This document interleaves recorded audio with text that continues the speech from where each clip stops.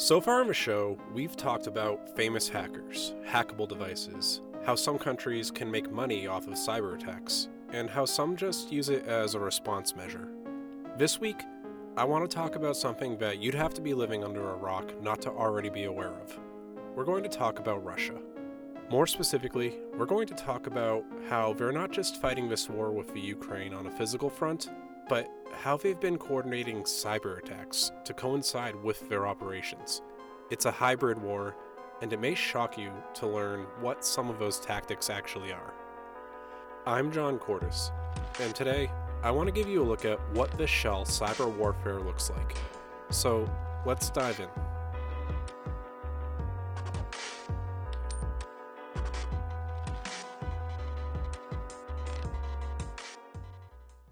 I'm going to start this episode off with a couple small things.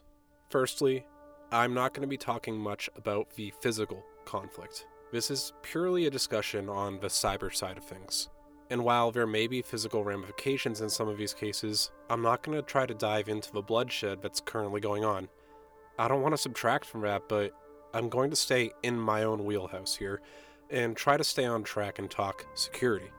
Secondly, Russia is and always has been pretty with the curve on cyber attacks. So to do a thorough look at when they really started attacking is a bit difficult because in reality, it's more like they never really stop. They spread ransomware, launch denial of service attacks, and they launch propaganda all the time. Some of it is targeted at the Ukraine and it has been going on for a while, but it's also targeted at us as well, or other countries that the Russian government may have a conflict with. You'll see some of it this episode, so to make things easier, I'm going to limit the discussion to events just in 2022, so only this year. I'm going to start by taking you back to one of the early red flags of this year that something was happening on the cyber front. For a little background, I work in vulnerability analysis. There's a lot behind that, but let's just keep it simple and say that I help assess and remediate cyber risks. Well, as a part of that, I have a process that includes keeping up to date with the latest government cyber intelligence that's publicly available. You see, CISA, the Cybersecurity and Infrastructure Security Agency, maintains a public website where you can monitor alerts and current activity. You can go there right now and check it out if you want. There's tons of useful content for companies trying to keep secure, like lists of actively exploited vulnerabilities, and even recommendations on free tools for enterprises that can't afford a large-scale cyber effort. But I digress. On Tuesday, January 11th, I logged into work and I was going about my day, and one thing came up as something that I wanted to keep in mind from CISA. It was a joint alert from them, the FBI, and the NSA. The full joint alert is linked on my website in the transcript, but here are some of the bits and pieces that reflect where we were back then.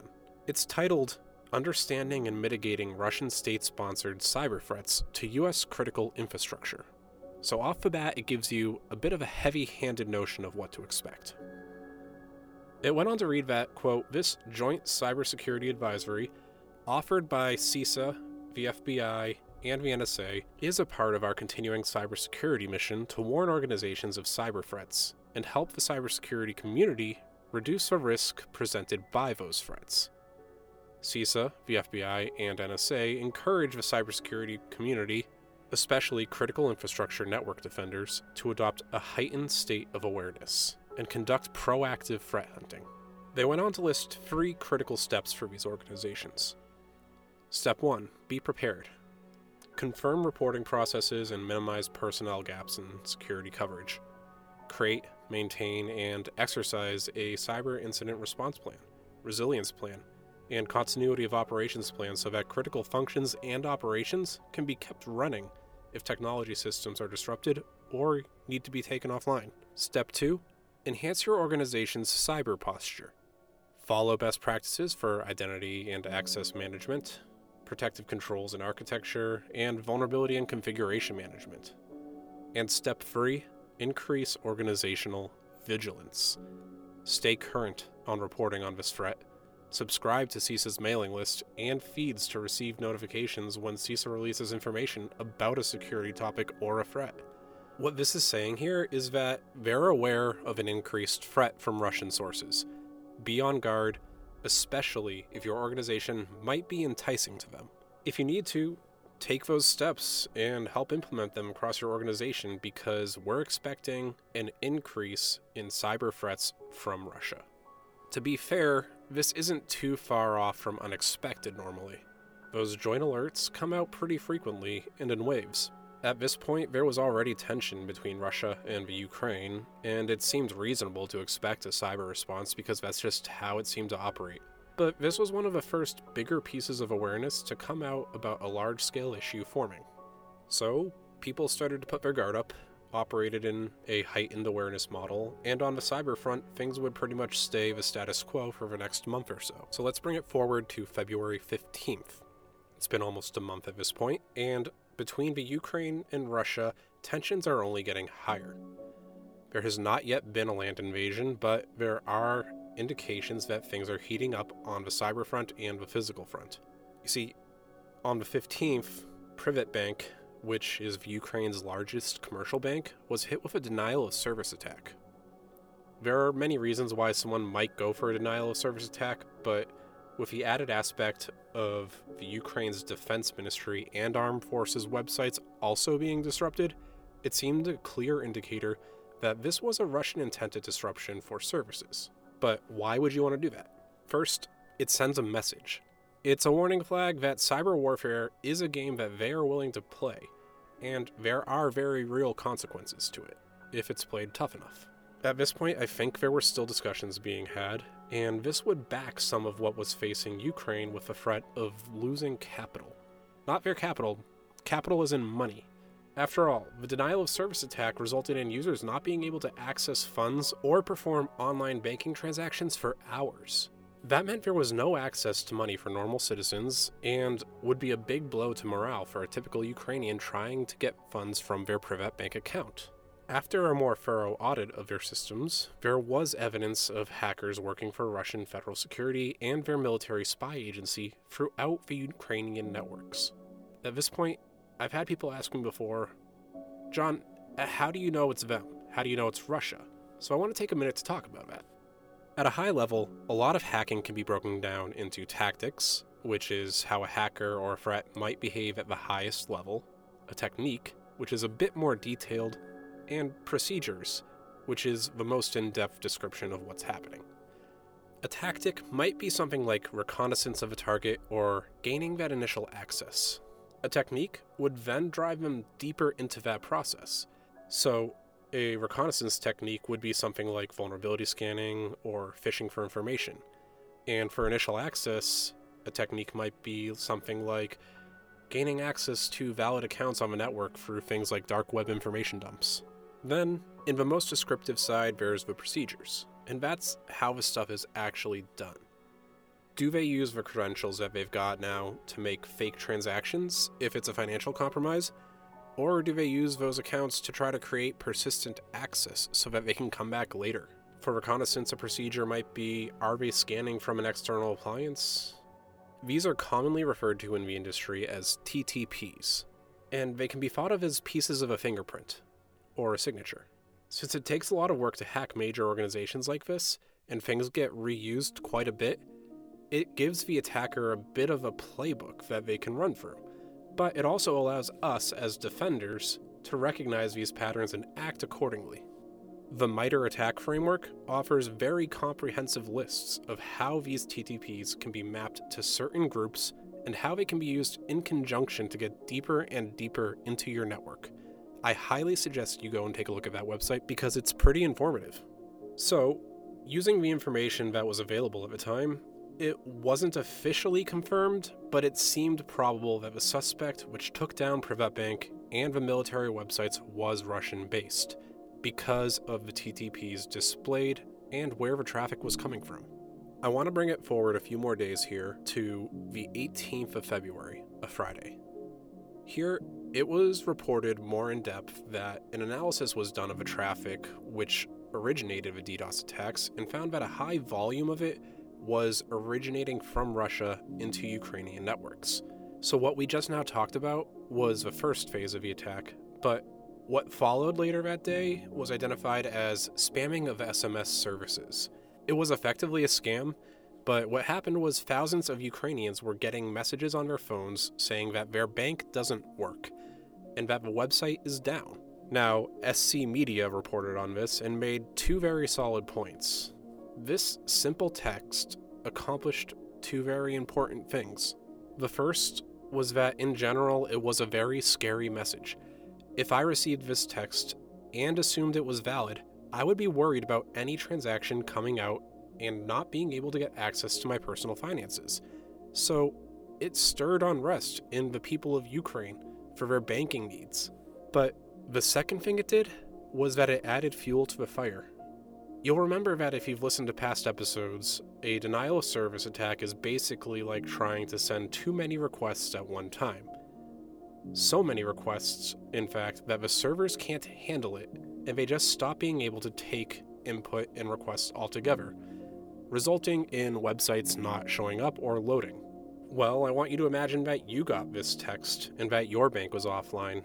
How many of you might go check to see if it actually was offline? Any of you that did would be adding another request onto the pile for this attack. Some people might sit there refreshing, waiting to see if it comes back up so they can get access to their money, and each time silently contributing to this attack, not on purpose, just out of fear for their own earnings. Jumping forward again a couple more days, we're going to bring it up to February 23rd. This is the day before the land invasions really started. So you can imagine how people are feeling right now. Things are about to break and tensions are at an all-time high. Now, this all needs to come with the context that at the highest levels, the invasion was getting ready to go. And while there are seemingly disputable accounts of people at the lower levels of chain of command knowing what's going on, orders are coming on high to keep with the cyber attacks, and things start to escalate a bit in the digital area. On that Wednesday, a week ago as of this airing, at least 2 different private organizations were targeted by wiper malware. This was brought to the attention of the public by the technical director of Symantec Threat Intelligence. It didn't hit widely, only impacting a couple hundred machines, but it was enough to catch attention. Wiper attacks in this case are meant to disrupt. They'll utilize a legitimate vulnerability to squeak in and corrupt or wipe data from the impacted host. Sometimes, if possible, it will also spread out to wherever it can. So anyone who's impacted by this would not be able to use whatever was impacted, and the system would need to be completely rebuilt. Imagine if a system that was impacted was something for security or financial transactions. How quickly might things grind to a halt in that case? What's interesting about this is that upon analysis of the malware, it was found that the code for it was compiled and built in the end of 2021, before any official announcement of a faux peacekeeping mission that would turn into a war. This has been taken as a clear intent of premeditation on the cyber front, and those 6 weeks were likely used to plan how they would get this malware in and when. It didn't stop there, because the next big concern came from risks centered around Ukrainian air traffic control. A warning was issued to airlines asking that they stop flying over Ukraine altogether. What they were largely trying to avoid here was an unintended shootdown of a civilian airline, but the byline to this warning was that a cyber attack against air traffic control was not off the table. It seemed possible that with the ongoing attack, taking away the ability to control your own airspace was something that would be very valuable. To any plane in the air, though, that meant that you could potentially lose any ability to coordinate your flight with airports. Imagine in that case that you've budgeted for fuel to one particular airport, but suddenly you can no longer communicate with them. You then have 2 problems: a set amount of fuel before you need to land, and no way to coordinate that against other aircraft in the area experiencing the same problem. It would be a major disaster if anything struck in this realm of cyber attack, so the high-level concern was warranted here. The last major event on the 23rd came in the form of another alert from CISA. This time, it was a joint statement from the United Kingdom's National Cybersecurity Center, the US National Security Agency, CISA, and the FBI. It was an alert for the public that threat actors called Sandworm, or Voodoo Bear, depending on who you talk to, was using a new malware called Cyclops Blink. The threat actor and exploit chain here was being attributed to the Russian General Staff Main Intelligence Center for Special Technologies. That certainly was a bit of a mouthful, but it's just to say that their government-sponsored hackers and cyber staff.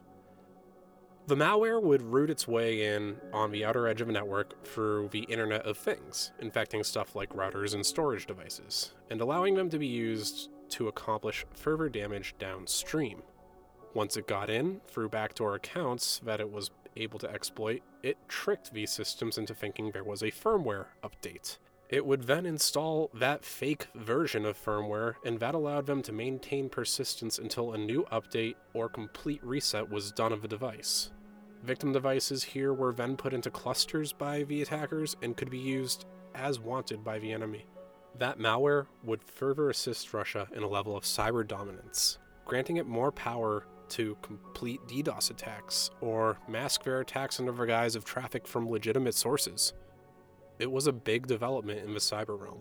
It's at this point, on February 24th, when things have been turbulent on the diplomatic front, disruptions have been caused on the network space, and things are shaky, that the ground invasion began. But with this physical action, we also started to see counteraction against Russia on the cyber front.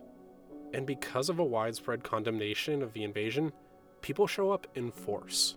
Whether it's advocating a change in business as a sanction to Russia, hacktivists trying to do their own part to help, or the Ukrainian government starting to turn out their own cyber as a response.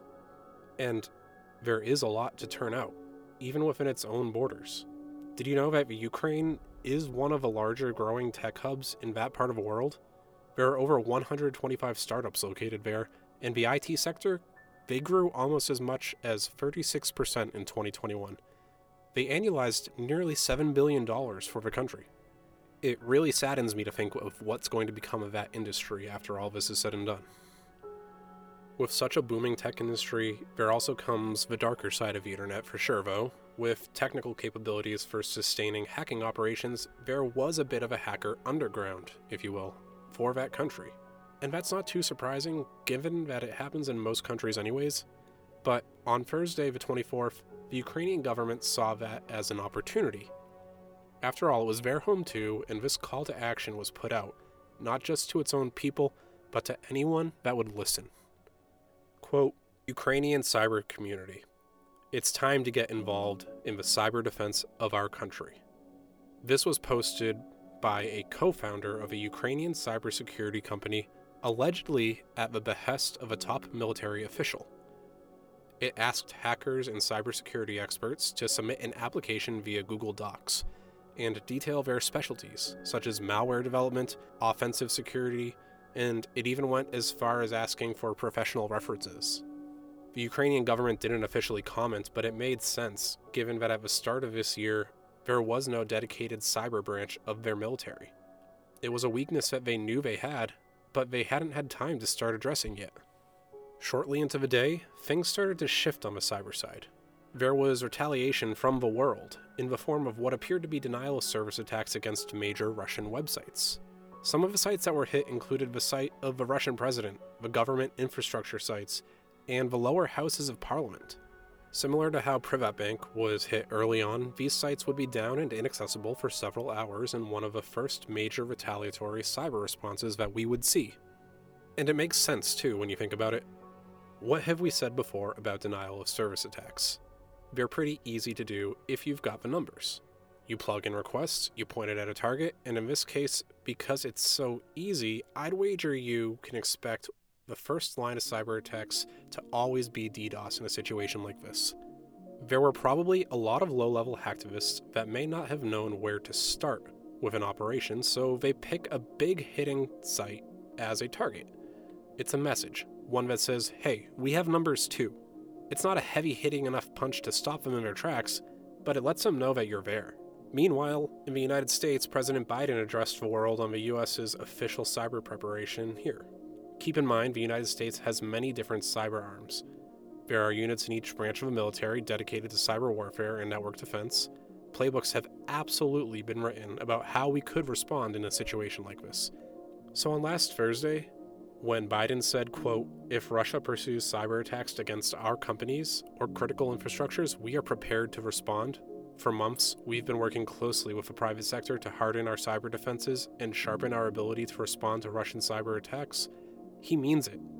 And there has been a shift in the last few years. Defense officials haven't exactly been quiet about the fact that in the past, a lot of cyber operations were aimed in the more offensive capabilities and response side of it, instead of the defensive side. So that's why, if you look into stuff like Air Force squadrons, starting in the late 2000s, you might see redesignations. For example, the 33rd Information Operations Squadron was redesignated into the 33rd Network Warfare Squadron, as new careers and missions started to fall in line with those goals. So the US is, at this point, at least postured for a swift response if needed. I'd wager there are for sure operations going on right now that we don't know about, but they would be adamantly denied if probed on. That's kind of one of the sly things about cyber warfare. Attribution is tough and denial is easy. But the last interesting thing to come out of this day for me was that the Ukrainian government began to lobby that the Biden administration cut off Russia from software updates for United States-based software. That would be a huge hit. Freezing their software that's in use at the time right now means that any new exploits or unpatched exploits are effectively kept open until they can build their own updates. It's not entirely unfeasible for that to happen, but it's work that they wouldn't have been counting on and would give the whole world a bit of an edge because while there are alternatives to US software, it's still a huge powerhouse on the playing field. And at this point in the conflict, any advantage counts. So here we're going to move into the next day, February 25th. That's Friday, if you're keeping track. Offline, many are fleeing the country to seek refuge while the war wages on, and many are also staying behind to fight. It's important that I lay that groundwork here about people leaving for refuge because now we're going to see Russia start to hit back again on the cyber front. Nations like Poland, bordering the Ukraine, were opening their borders to let refugees in, and in yet another attempt to slow people from leaving and decrease morale, attacks were levied against the Polish government email system and their systems that were used to clear financial payments. This meant offering support in processing visas and processing refugees would all become a little bit tougher. And while Poland didn't officially attribute the attack to Russia here, at the very least it seems to coincide too well with what was going on in the conflict to ignore the relation. The attacks were heavily monitored by Poland's leading power utilities because it was believed that the attacks went deeper than what was being found. However, the network remained operational with no disruption to power, which was a critical asset in being able to restore functionality if anything were to occur. Following those cyber attacks, Poland raised its cybersecurity alert level, which would effectively prompt anyone that works with critical infrastructure to begin working more diligently on monitoring their systems for intrusion and compromise. At the same time, Ukrainian military personnel were starting to get phished for information with emails that prompted users to open links to compromised websites. Once visited, malware would likely be levied against the mobile devices or computer that opened it and give a gateway for further intrusion by any bad actor. So the Ukrainian Computer Emergency Response Team issues a warning to all personnel online saying that these were to be ignored and deleted. I have to imagine dispersing that information was tough because at the time network status may not have been quite up to par. Things would have been popping in and out as the conflict raged on, and information must have been coming from every side. They're already dealing with a land war in front of them, and now they have to deal with a cyber war for just a typical soldier. Another thing we've addressed in past episodes is that the Russian government does tend to have work done through third-party cybercriminal organizations. One such organization is the Conti Ransomware Gang. Their name is a pretty much apt description of their operation. They develop ransomware and disperse it, leaking data and gaining Bitcoin all the while. That gang would come out in full support of Russia, saying on their blog that, quote, "The Conti team is officially announcing a full support of Russian government. Anybody will decide to organize a cyber attack or any war activities against Russia, we're going to use all possible resources to strike back at the critical infrastructure of the enemy." A pretty scary threat for sure, but one that does appear to have blown up in their face a bit. Because, and I'm going to skip ahead a little bit here, 2 more days, later, an anonymous person decided to leak a whole lot of information on Conti. They leaked chat logs, which would reveal much about how the internal workings of the group behaved, and those logs would go back as far as a year. The logs are currently not only helping security industries prepare defenses from the Conti ransomware gang, but they're also offering a previously unseen glimpse into the chain of command between the gang and Russian intelligence agencies. It's been unconfirmed, but the leak is allegedly from a Ukrainian security researcher that's been working their way into the gang, infiltrating its operations masked as one of their own, while also making sure they were able to exfiltrate data. The person who did this is, in my opinion, a hero. It puts a big target on their back now, but it's a big win in the defense column. And that's how Friday closed out for the cyber world. On Saturday, more sanctions and actions started to get kicked in against Russia, including the removal of their ability to use SWIFT. You might have heard of SWIFT in recent conversations, but if you don't know, it stands for the Society of Worldwide Interbank Financial Telecommunication. Essentially, if you want to trade financially and internationally or make payments between banks worldwide, it's done through SWIFT. So, to do this, cut them off, was essentially to exile the Russian economy from most of the world. This was met with an uproar from the Russian government, but there ultimately wasn't much they could do about it. And in fact, their stock market didn't even open today, February 28th. The value of a Russian ruble is currently down to record lows, with $1 American being worth 105 rubles. In fact, it's fallen so far in value in US dollars that currently the Roblox video game currency is worth more than the ruble. This is what these kind of sanctions are meant to do: apply pressure without physical action, because now, for better or worse, all of Russia is feeling this. On the Ukrainian front, internet connectivity has been intermittent and poor at best at this point. There are problems in the southern and eastern parts of the country maintaining connectivity because of the fighting going on there. You have to imagine that the network lines are being destroyed one after another, and there are only so many failovers that can be held before it's just gone. In a bid to maintain access to the outside world, Elon Musk did something that I think is a little bit worthy of some praise, and he sent SpaceX Starlink satellite broadband terminals to the country to let them maintain their access. Starlink is a satellite internet program launched under the SpaceX arm that aims to one day have global capabilities. By sending those terminals out there, he's enabling fighters to keep dispersing information, keep fighting back on the cyber front, and keep the world aware about what's really going on. Because as much as a cyber war is about exploits, it's also about information. If Russia can cut off the information flow out of the Ukraine, then they'll control the narrative. Stopping that from happening is a critical part of this fight against propaganda. The other big thing happening at this time is that we're starting to see pretty large responses to the call to arms for cyber professionals. It's incredible to see the response from the security industry.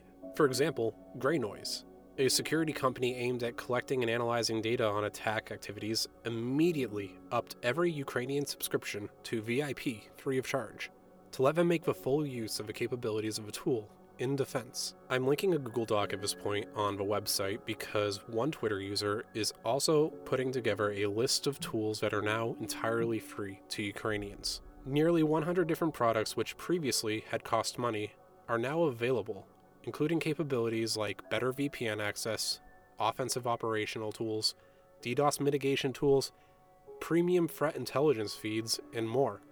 They asked, and our community answered. I think it's because at the heart of what drives a lot of people in this field is the want to be able to contribute and to help defend. And when we see someone tearing down, it's in our nature to want to stop it. Meanwhile, in the United States, our government issues something that I previously hadn't seen before, a, quote, shields up notice. That CISA site I told you about early on, they published this whole new page aimed at helping get organizations into a better state of readiness, stating that, quote, while there are no specific or credible cyber threats to the U.S. homeland at this time, Russia's unprovoked attack on the Ukraine, which has involved cyber attacks on the Ukrainian government and critical infrastructure organizations, may impact organizations both within and beyond the region, particularly in the wake of sanctions imposed by the United States and our allies. Every organization, large and small, must be prepared to respond to disruptive cyber activity. CISA, at the time of writing this episode, is asking that all organizations adopt a heightened sense of awareness again. They're effectively saying to put the watchdogs out and maintain vigilance because while there aren't any specific credible threats to us, it's not unlikely there won't be attacks, especially given the financial sector cutoff that's been going on so far. Retaliatory measures almost always appear easier cyber-wise comparatively, so it's more likely that the first wave of incidents may be retaliatory to those specific sanctions. The Shields Up notice, like it said, is meant for all organizations, big and small. And since not every organization can afford a full program, it lists out major free tools that can be used to help keep readiness up. Lastly, on the 26th, Anonymous got involved. That's the same Anonymous hacking group that I talked about earlier this year in episode 11. This time, Anonymous seems to have come out in full force. It started with DDoS attacks, as it always does, targeting state-run media. This was their attempt at blocking Russian propaganda from being dispersed, which was seemingly pretty rampant at this point. Additionally, they claim to have hacked the Ministry of Defense database and Russian state TV channels, the latter of which you can actually find video of online on social media. State-run TV channels were hacked to play the Ukrainian anthem and patriotic songs, and show actual footage of a conflict, so as to inform Russians of the true cost and context of what was going on in the world. They went on to release this video, which I've tried to edit down a little bit because there was a bit of filler music that didn't really serve a purpose. Greetings Russian President Vladimir Putin. We have been patiently waiting for you to respond to our most recent request, but we find ourselves growing impatient of your foot dragging. Unfortunately, it seems you have made the option to ignore our presence, and therefore we have decided to dedicate an operation specifically for you. A present of sorts. Do you perhaps remember the time the collective defaced Roskomnadzor's website in 2018, Mr. Putin?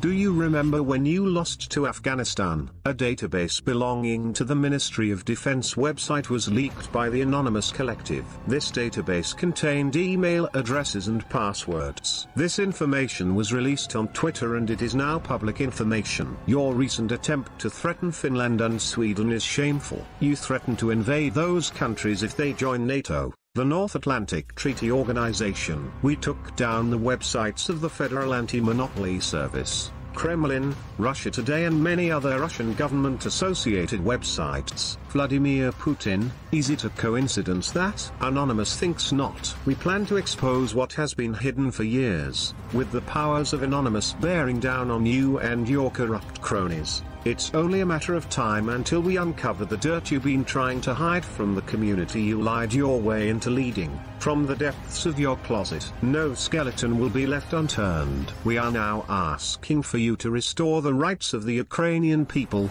and resign as an elected official. You have failed to protect those in vulnerable living conditions. You have failed your civic and moral duties as a public official, and you have failed those you purport to govern in your continual lapse of honesty. This is a call out to all other Anonymous. It's time to put Vladimir Putin's proverbial money where his mouth is.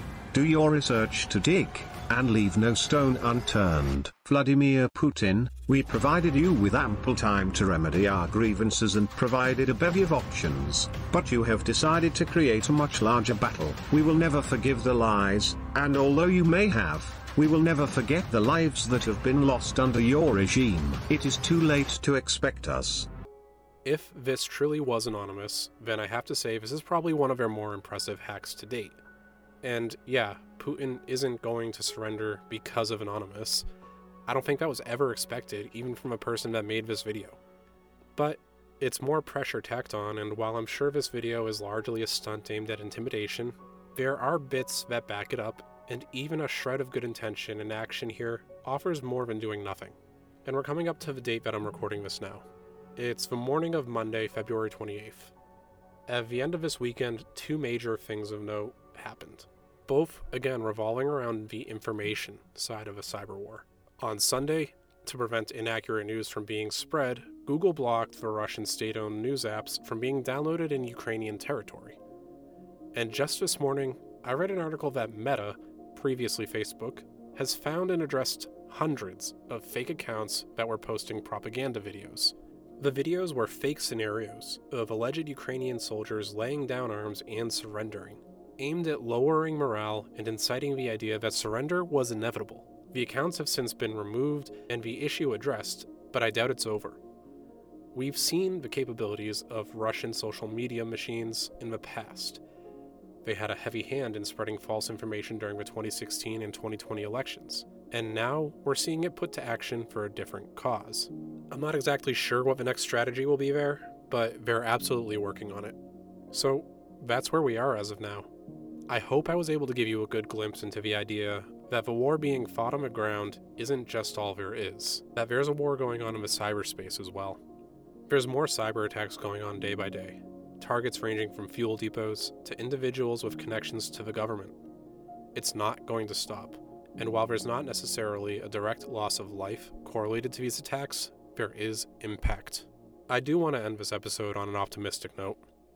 A close friend of mine recently put it well, telling me that, yeah, there is terrible stuff going on in the world. What's going on is absolutely horrible, but there's hope too. You just need to look.